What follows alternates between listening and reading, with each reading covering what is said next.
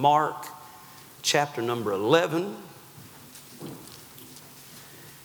And I know it's 10 o'clock Sunday school hour, but the preacher said this is Jubilee Sunday, so kind of get woke up, shake yourself, and let's go to meeting. It's already been good.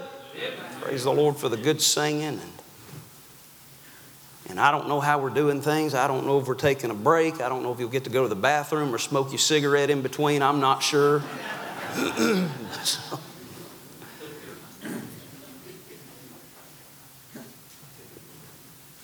That come from them 10 years I lived in North Carolina. That's all that is. I say that at Brother Chris Simpson's church. They don't laugh. I'm just kidding. Don't tell Brother Chris I said that. Mark chapter number 11, and we'll begin reading in verse number 12. Mark 11, verse 12. And on the morrow, when they were come from Bethany, he was hungry. And seeing a fig tree afar off having leaves, he came, if haply he might find anything thereon. And when he came to it, he found nothing but leaves, for the time of figs was not yet. I want to preach this morning on nothing but leaves.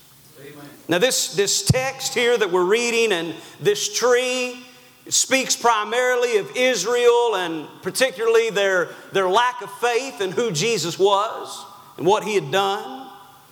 But there's a word of warning here for every one of us here today. Yes. The Lord, just as he examined this tree, he examines all of our lives. I mean, he even judges us. What about that? Seems like the cry of our day is judge not. And there's a crowd out there, they don't know any other verses in the Bible, and they don't even know all of that verse. They don't know where it's at, but they know there's two words in the Bible that say judge not, and they're screaming that real loud. But one day they are going to stand before God, and they're not going to be saying judge not on that day. As our Creator, he has every right to judge us and examine us, and he does. And when this happens, I wonder, does he see us bearing fruit for his glory? Or does he just see a tree that's full of leaves and nothing else? A song, no matter how doctrinally correct it may be, no matter how beautiful and well it may be sung, if it ain't got no touch of God on it, it's nothing but leaves. Appreciate Brother Sam getting up here and singing well. But more than that, I appreciate the touch of God on his life. That's what makes the difference. A sermon may be theologically correct. You may have a nice alliterated outline and well studied and nothing wrong with that. You may get real excited. You may get real animated and stirred up and wound up. And I mean, you may be a great pulpiteer. But man, if there ain't no juice on it, that's right. Y'all know that in Georgia? Y'all know what I'm talking about? If there ain't no power of the Holy Ghost on it, it is nothing but leaves. Dare I say, even our standards and convictions. Yes. If all it is an outward display where everything looks right and as it should, if there's no true inward holiness, it's nothing but leaves. I see in verse number 12 here the Lord's desire. The Bible said he was hungry. Yes. He's not on a fall foliage sightseeing tour. Right. He's not looking for something to satisfy his sight. He's looking for something to satisfy his stomach. Yes. He's hungry. By the way, what a thought. What a thought that the King of Glory, amen, would condescend to this world and know what it is to hunger and thirst. Amen. I'm glad he'd do that for me and for you. He's hungry. You know what? You get hungry enough, you don't care what it looks like. You don't even care what the restaurant looks like. You just want to get a bite to eat. Hello? Man, these kids today, they're so picky. I mean, we've raised up a generation. Mom will cook in the kitchen all day, but if it don't suit what Junior or Sally wants, I mean, she'll pop in a microwave pizza or a corn dog in there, and I mean, they'll completely overlook all this good food for that cheap stuff. They don't even know what good food is anymore. That's right. But I tell you what, you ever get good and hungry, you'll take what you can get. But I see the Lord's disappointment in verse number 13. And seeing a fig tree afar off having leaves, it looked promising. He came, if haply he might find anything thereon, and when he came to it, he found nothing but leaves. He didn't find what he was looking for. That's right. It may have been a beautiful tree, it may have looked real nice, but he was disappointed because it didn't have exactly what he wanted. Yeah. That's right.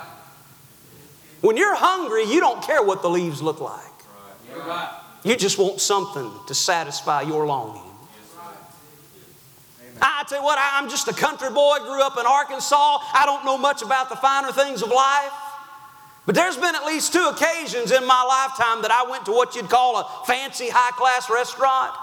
And if you've ever been to one, you know how it is. You go in, all the workers are in tuxedos and bow ties, and the lighting is dim and soft, and there's candles lit on all the tables. There's a 4-string orchestra over there playing nice, soft, pretty music. And you order your food, and they bring you the food, and ain't much to it. Yeah. It looks really neat. Yeah. Yeah. And Brother Gravely, it might even taste really good, but it's never enough. And the crazy thing is, when they bring you the receipt, when they bring the bill, it's about 3 times more than you'd pay down there at Golden Corral or Longhorn. And both times I walked out of those places, I'm pretty sure I heard my stomach say, "Is that it? Are you mad at me?" But there's been many a time I got out of a camp meeting late at night, 10, 11 o'clock, and there wasn't nothing open but the Waffle House. And by the time you got there, a bunch of the bulbs were already out, and it was just kind of flickering. It was actually saying Awful House. And you go in there, and the lighting ain't good. That's probably a good thing. There ain't no string orchestra. It's a jukebox playing George Jones' He Stopped Loving Her Today. And you have to go over there and wipe some syrup and some grease off your seat so you can sit down without getting your clothes messy. Here comes the waitress. She's missing about half her teeth. And she says, "What can I get you, honey?"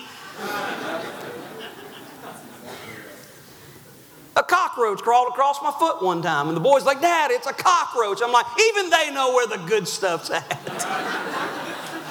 But they bring on them steak and them scrambled eggs with cheese and that good toast with, Smucker's jam. You put that on there. You know what? By the time I walked out of there, it might not have been fancy. You might have had to overlook some things to really enjoy it. But when I did, my stomach said, "Thank you, sir." I'm just saying the Lord was disappointed with what he found. I wonder how many people come into our churches on a weekly basis, and we've got the truth, we've got the right doctrine, we've got the right version of the Bible, we've got the right standards and convictions, and we're still singing the hymns, and we're doing it all just right, but there's no power of the Holy Ghost, and people go out just as empty, just as sad a shape as when they came in, because too often it is nothing but leaves. That's right. Thank God for the good testimony a while ago. Yes. Man, that's refreshing, because I couldn't tell you how many times we go to churches. We're in a different church every week. And so many testimonies, they're not testimonies anymore. It's just about how bad and how hard it is. But, I reckon God's going to get me through it. Boy, you got a lot of faith. Yeah. It's all about who's got the biggest sob story. Really, all it is drawing attention to yourself and not him. It's refreshing to hear somebody just brag on the Lord, talk about how good he's been. That's what will help somebody that comes in that's looking for something they don't have. They'll go out saying, "I need that." Amen. So we know what the Lord's not looking for.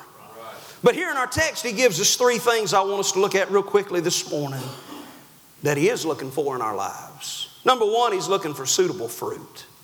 And we may be like this tree. We may have all the appearances of life. But is there any fruit? Now, the leaves indicate that the tree professes to have fruit. I won't have you turn there for time's sake, but back in Genesis chapter 3, in verse number 7, you find the first time figs are mentioned in the Word of God. Adam and Eve sinned back there in the garden. You know what they did? They used fig leaves to make an apron to cover up their nakedness. Yes. And that right there in the first book of the Bible, it establishes the fig tree as a picture of self self-righteousness. Yes, sir. They recognized we got a problem. Yes, sir. But they said, we'll fix it ourselves. Yes, sir. But when there's sin, brother and sister, there's got to be blood. That's right. Amen. But they said, we'll take care of this problem ourselves. And that's exactly what self-righteousness is. It's recognizing I've got a problem, I've got sin, but instead of repenting and turning to the Lord, I'll try to fix it myself. That's good preaching. But it'll never work. That's right. It'll never work. There must be repentance. Yep.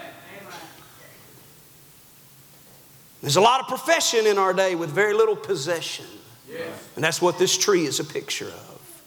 The display of the tree, it looked real good. It looked real promising. Now, can I just say this morning, I know who I'm preaching to. I'm preaching to independent, King James, Bible-believing, fundamental Baptists. That's my crowd. But this is the problem we have. Paul said it over there in 2 Timothy chapter 3, verse 5, having a form of godliness, but denying the power thereof. The average Southern Baptist church in this day and hour, they don't even have the form of godliness. That's right. I didn't say all of them, but most of them. Your Methodist churches and your Presbyterian churches, your non-denominational mega churches, they don't even have a form of godliness anymore. As independent Baptists, we're real good at having the form. But I'm not sure how much power there is. I'm not sure how much fruit there is to back up how it looks. We look real good, don't we? Especially on Sunday morning. We know how to put on the dog real good. I see the desolation of the tree. Verse number 13 says, when he came to it, he found nothing but leaves. I'm afraid today many professing Christians, they're like this tree. They're like Adam and Eve was in the garden. They got an apron of fig leaves, but absolutely no fruit. Back it up. Yes.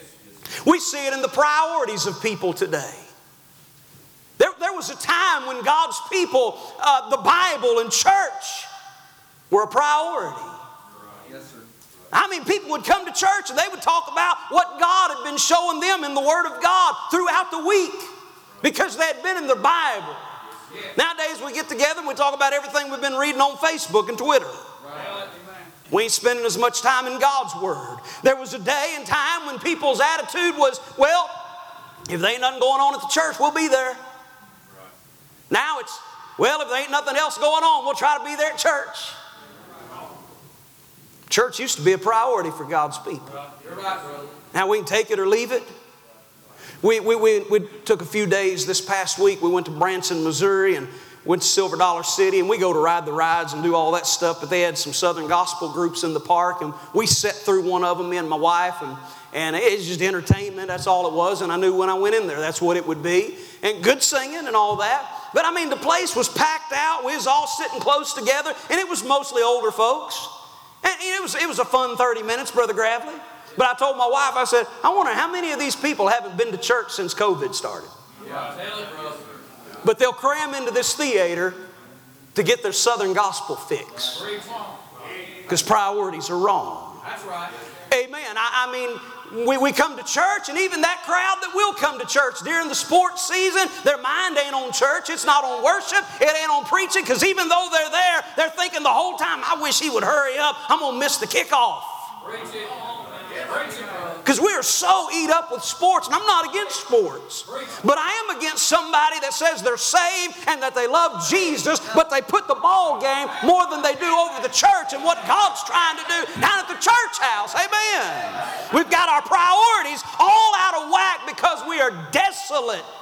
We see it in the praise in our Baptist churches. This isn't a big problem here. I'm probably preaching to the choir. Some of the best worship and praise services I've been in have been at Bible Baptist Church, not just during Jubilee, but in regular services coming by. Man, even just what we got to enjoy a few minutes ago, that was a blessing. Amen. That's right. But I'd be naive to think that everybody here this morning in your heart was rejoicing and worshiping the Lord. You're right. Amen. I tell you what, the shouts of God's people are growing cold.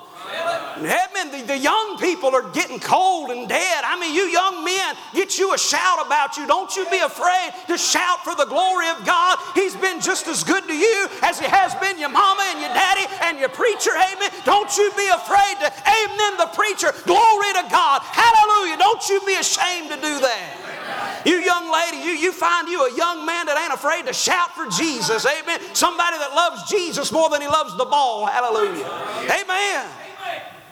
I'm growing weary of traveling the country and going to churches and nobody says amen. Instead, I mean, I'll get excited in preaching and they go to applauding because they just don't even know. And I don't want to be hard on them. Some of them just, honestly, Brother Gravity, they don't know. But I'm thinking, my soul.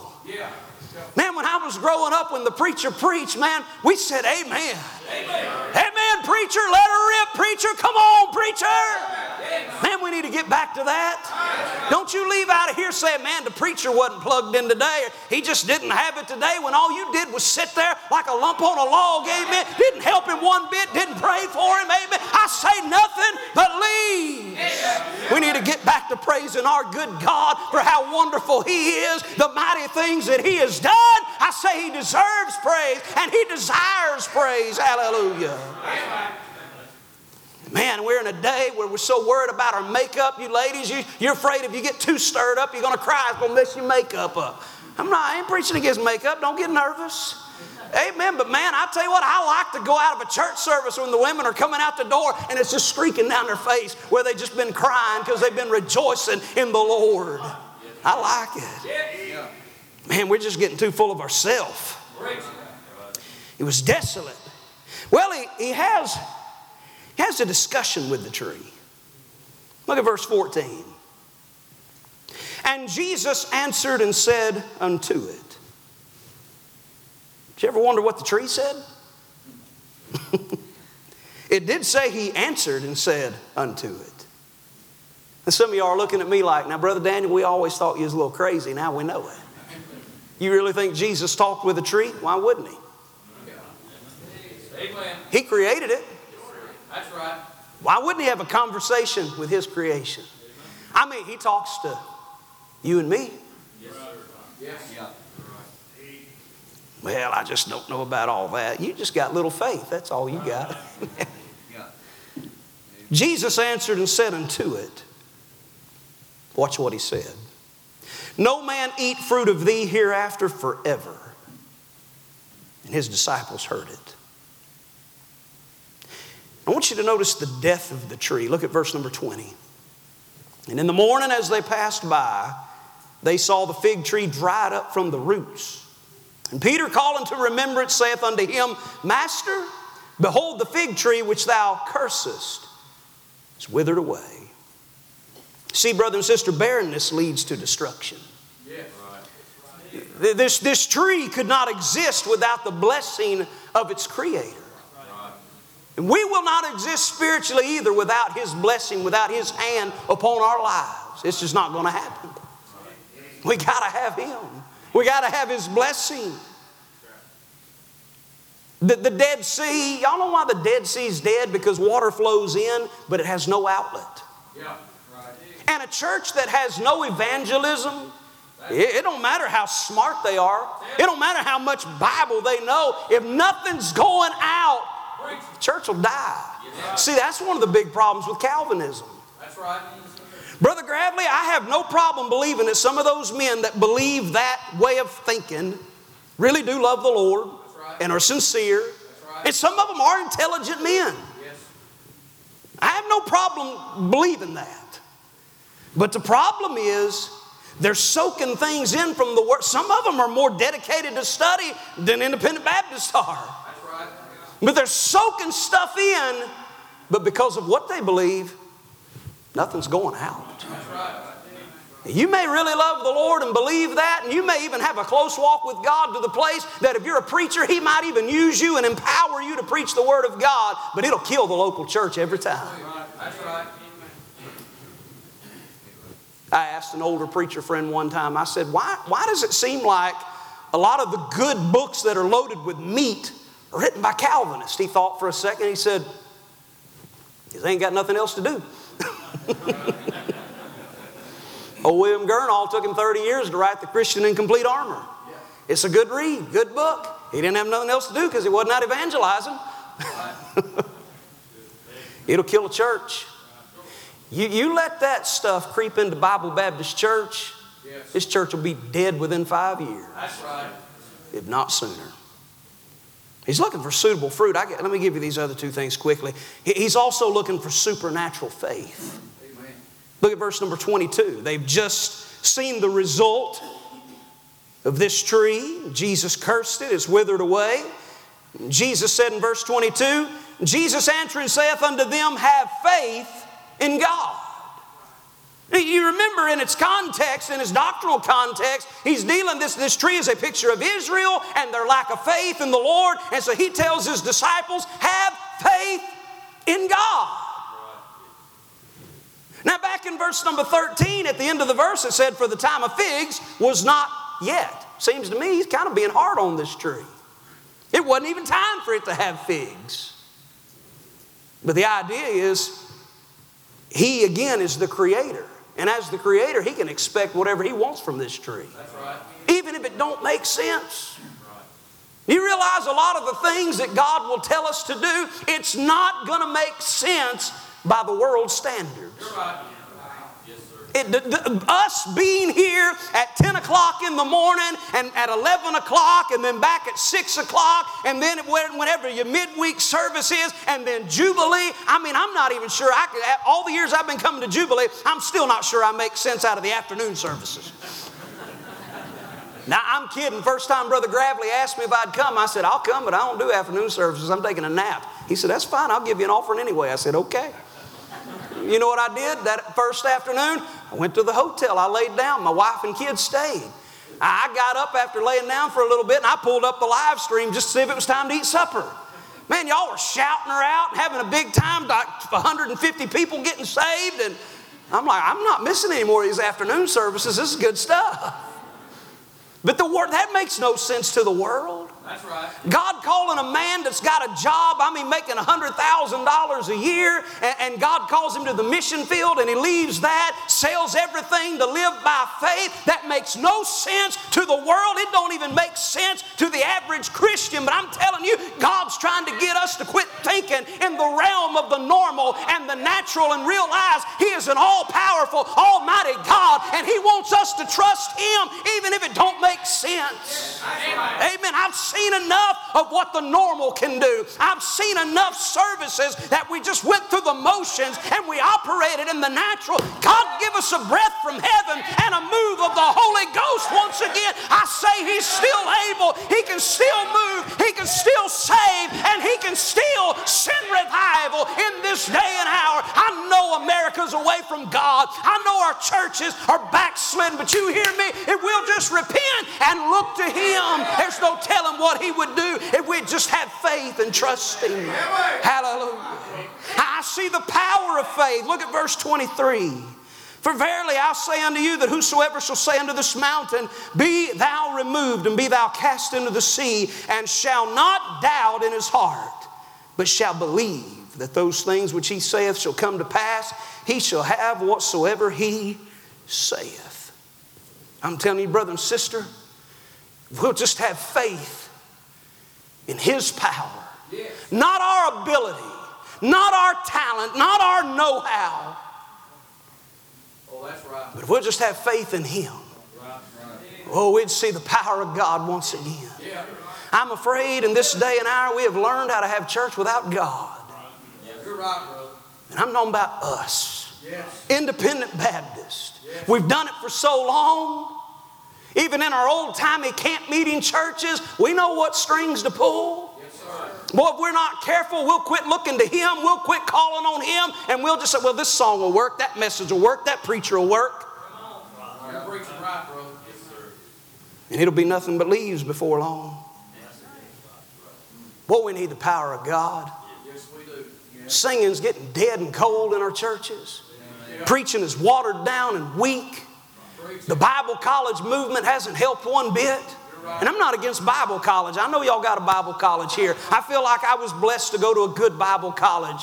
But I'm so weary of seeing young men go off to a big Bible college, and they go on fire for God, believe in the book, and then they sit under some smart aleck professor for 3 or 4 years that tell them, well, now we're King James only. Really, we're King James preferred because, it's a good version, probably the most reliable version. But there's mistakes and there's contradictions. There ain't no mistakes and contradictions in the Bible. If you'll just have faith and study to show thyself approved unto God, you'll dig in there and you'll find out that there really are no contradictions in that King James Bible. And they're destroying young men's faith in the book. And then they put their fire out. If they had any zeal or fire when they went in, they throw a wet blanket on that. They put no emphasis. As a matter of fact, they even make fun of the idea of the Spirit-filled life. And so they come out 3 or 4 years later, no faith in the book, no fire, amen. They don't realize how much they need the power of God and the fullness of the Spirit, and then we wonder why our pulpits are so dead and cold. I'm telling you, we need the power of the Holy Ghost once again. Amen. 1 Thessalonians 1:5 said, our gospel came unto you not in word only, but in power of the Holy Spirit. We got a lot of word-only preaching in a lot of our independent Baptist church. It is doctrinally sound and correct, but there is no power of God on it. And it's His touch that makes the difference. We need it once again. I see the possibilities of supernatural faith. Verse 25 said, when you stand praying, Verse 24, therefore I say unto you, what things soever ye desire when ye pray, believe that ye receive them and ye shall have them. There's great possibilities when we just trust Him and have faith in Him and what He can do. Well, imagine what kind of church services we could have if we can just get out of the way. Now, the average independent Baptist pastor is not going to get out of the way. Appreciate Brother Gravely. You are blessed. Now, he's a great preacher, but I enjoy watching him moderate services because he knows when to just step back and just see what God wants to do. Not a lot of preachers that way.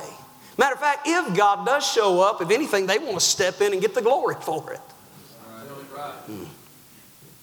But the possibilities, He said, you'll receive them, you shall have them. Now, obviously, that's understanding that as long as our desires line up with His will, we're not talking about a name it and claim it doctrine here. Amen. I heard a preacher just a couple weeks ago. It's actually Brother Chris Simpson's preacher made this statement. He said, I've learned how to have everything I want. And I thought, I need to pay attention to this. I need to get my pen out taking notes. He said, just want what God wants. You'll have everything you'll ever want. That's pretty good, ain't it? I wish I'd have said it.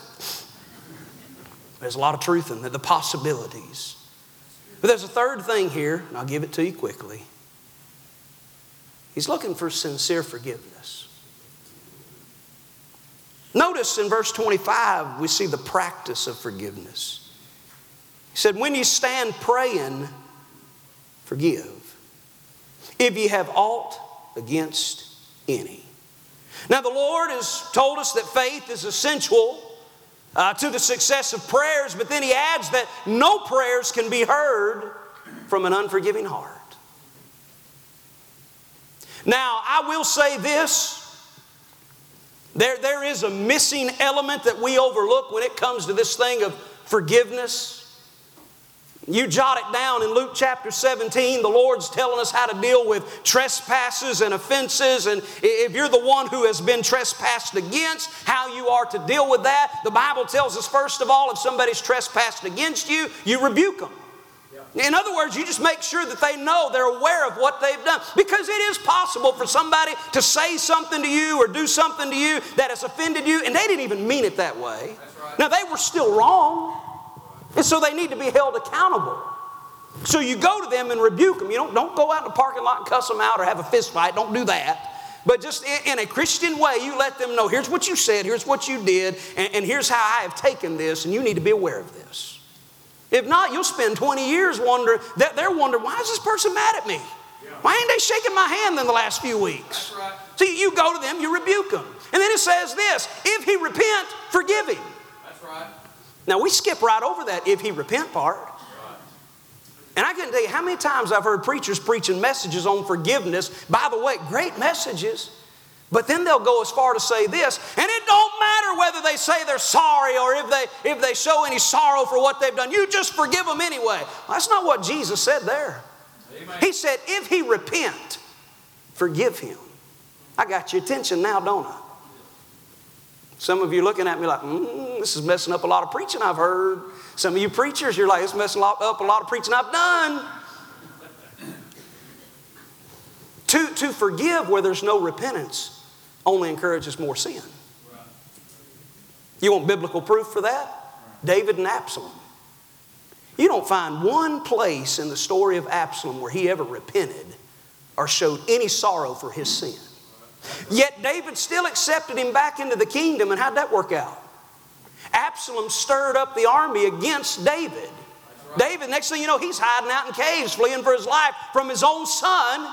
And when it's all said and done, Absalom's dead, hanging from a tree by his hair, and David's weeping over his boy. That's right. It didn't work out too good for David. And I've heard preachers, good men of God, but I've heard them preach that account completely the opposite. Jesus said, if he repent, forgive him. Now we ought to be like the Lord and have a forgiving spirit, a willingness and a readiness to forgive. Amen? But people will argue with me on that, and they'll say things like, well, God's not like that. Well, let me ask you this. When did you get saved? Did you get saved when Jesus died and paid for your sins on Calvary? Or did you get saved when you came to him through faith and repentance? That's right. What about this? Even after we're saved, 1 John 1:9, if we confess our sins, he is faithful and just to cleanse us and forgive us of all unrighteousness. If we repent. That's right. Well, preacher, I just don't know because my great-granddaddy always said, well, I'm more interested in what Jesus said in the Bible. Amen. But my favorite preacher said, I'm more interested in what Jesus said than what your favorite preacher said. If he repent, this isn't a gray area. It's black and white. It's right there in your King James Bible. If he repent, forgive him. Yes. Now, if he repent, forgive him. Here's where we get in trouble. When somebody is full of sorrow and they're trying to get right with us, we ain't going to let them. Yes, sir. It's good preaching. And so when you come to a text like Mark chapter number 11, when he's talking about forgiving somebody, you got to keep in mind Luke chapter 17. That's why we compare Scripture with Scripture. You can't take one verse and then leave out another verse that deals with the subject. That's right. So obviously when he says this, he's got in mind what's already been said in Luke 17. You're dealing with somebody who is repenting and trying to get right. And if he's trying to get right, we have an obligation and a command to forgive him. Now, the reason I say that about Luke 17 too, I couldn't tell you how many people have sat in a counseling session, whether it be with a therapist or a preacher, and the first thing they said, here's somebody that maybe was molested as a child, or a woman that has been raped, somebody that has had a child been murdered, and the first thing they tell them in that counseling session, now the first thing you got to do, you got to forgive them so you can move on. And they're thinking that person's never shown any sorrow. That's right. And you're telling me that I can't move on until I forgive them? Even though they've shown not one bit of sorrow for what they did. That's where people get bitter. Yes, sir. Because they got some bad information that didn't come from the Bible. Amen. And I tell you why this is so hard for us to wrap our mind around. It's clear in the Word of God. That's right. But a lot of us have actually given that counsel at some point, and we meant well, but that's not what Jesus said. It's good preaching. And so somebody will hear that and they'll say, that's like a load lifted off my shoulders. Yes. I can finally move on. Now, if he repent, it don't matter how bad the offense was, forgive. Amen. Because he's faithful to forgive us no matter how bad the offense. If we'll just repent and come to Jesus and just trust him and get right, man, he's always willing to forgive us. And I tell you what, I will agree with preachers that have made this statement, there'll be no revival when there is a spirit of unforgiveness. You're right. Yeah. Somebody's trying to get right with you. And they're apologizing. They're repenting. You forgive them. Amen. Or you're not going to have the blessings of God on your life. If you have no repentance in your life, or no forgiveness in your life and in your heart, it's nothing but leaves. Yes. Matter of fact, he tells us the purpose of forgiveness. He said there in verse number 25, that your Father also which is in heaven may forgive you your trespasses. But if ye do not forgive, neither will your Father which is in heaven forgive your trespasses. We have no right to expect mercy from God if we're not willing to extend mercy. Amen? And if you're honest this morning, we've received a whole lot of mercy. Oh, yes. But preacher, you don't know what they did. You don't know how awful it is. I'm just saying, if they're repenting, you just go ahead and forgive them. Have faith that God can make the situation what it ought to be, and you'll go out and do something for God, and you'll have more fruit for Him when you stand before Him at the judgment seat one day. Or you can just hang on to it, and you'll be the one that's bitter. That's right. Because you won't forgive when they're trying to get right with you. Nothing but leaves. Here in a few weeks, these leaves are going to start changing. You know what people will do? They'll load up and head to the mountains. And ooh and ah. Yeah. Oh, look at that one. Get a picture of that one. We'll post that one on Instagram. That's a nice one. But you know, come about November, when they're all dead and on the ground, you know what we do at our house? We get out there and we rake them up. We pile them up. And then I burn them up. What a month ago was so beautiful to look at, now has become a problem. Yeah. If you're here this morning in your life, it's nothing but leaves. I'm afraid a lot of people are going to stand before God. I'm afraid they're going to stand before God at that white throne judgment. Yes, sir. And they're going to say, Lord, look at my beautiful leaves. Ain't they pretty? Feel it. I mean, I was faithful to church. I sang in the choir. I taught Sunday school. I did this. I did that. And He's going to say, depart from me, ye cursed, into everlasting fire. But Lord, my leaves. Yeah, but it's nothing but leaves. That's right. There might be somebody here today, you may be saved. But your standards, your convictions, your service for the Lord, it's all about you. It's not about Him. If that's the case, it's nothing but leaves. You know what it'd do us good this morning? Just to bring some leaves down to this altar and say, Lord, just take a match to them and burn them. Yes, sir. I want to be pleasing to you.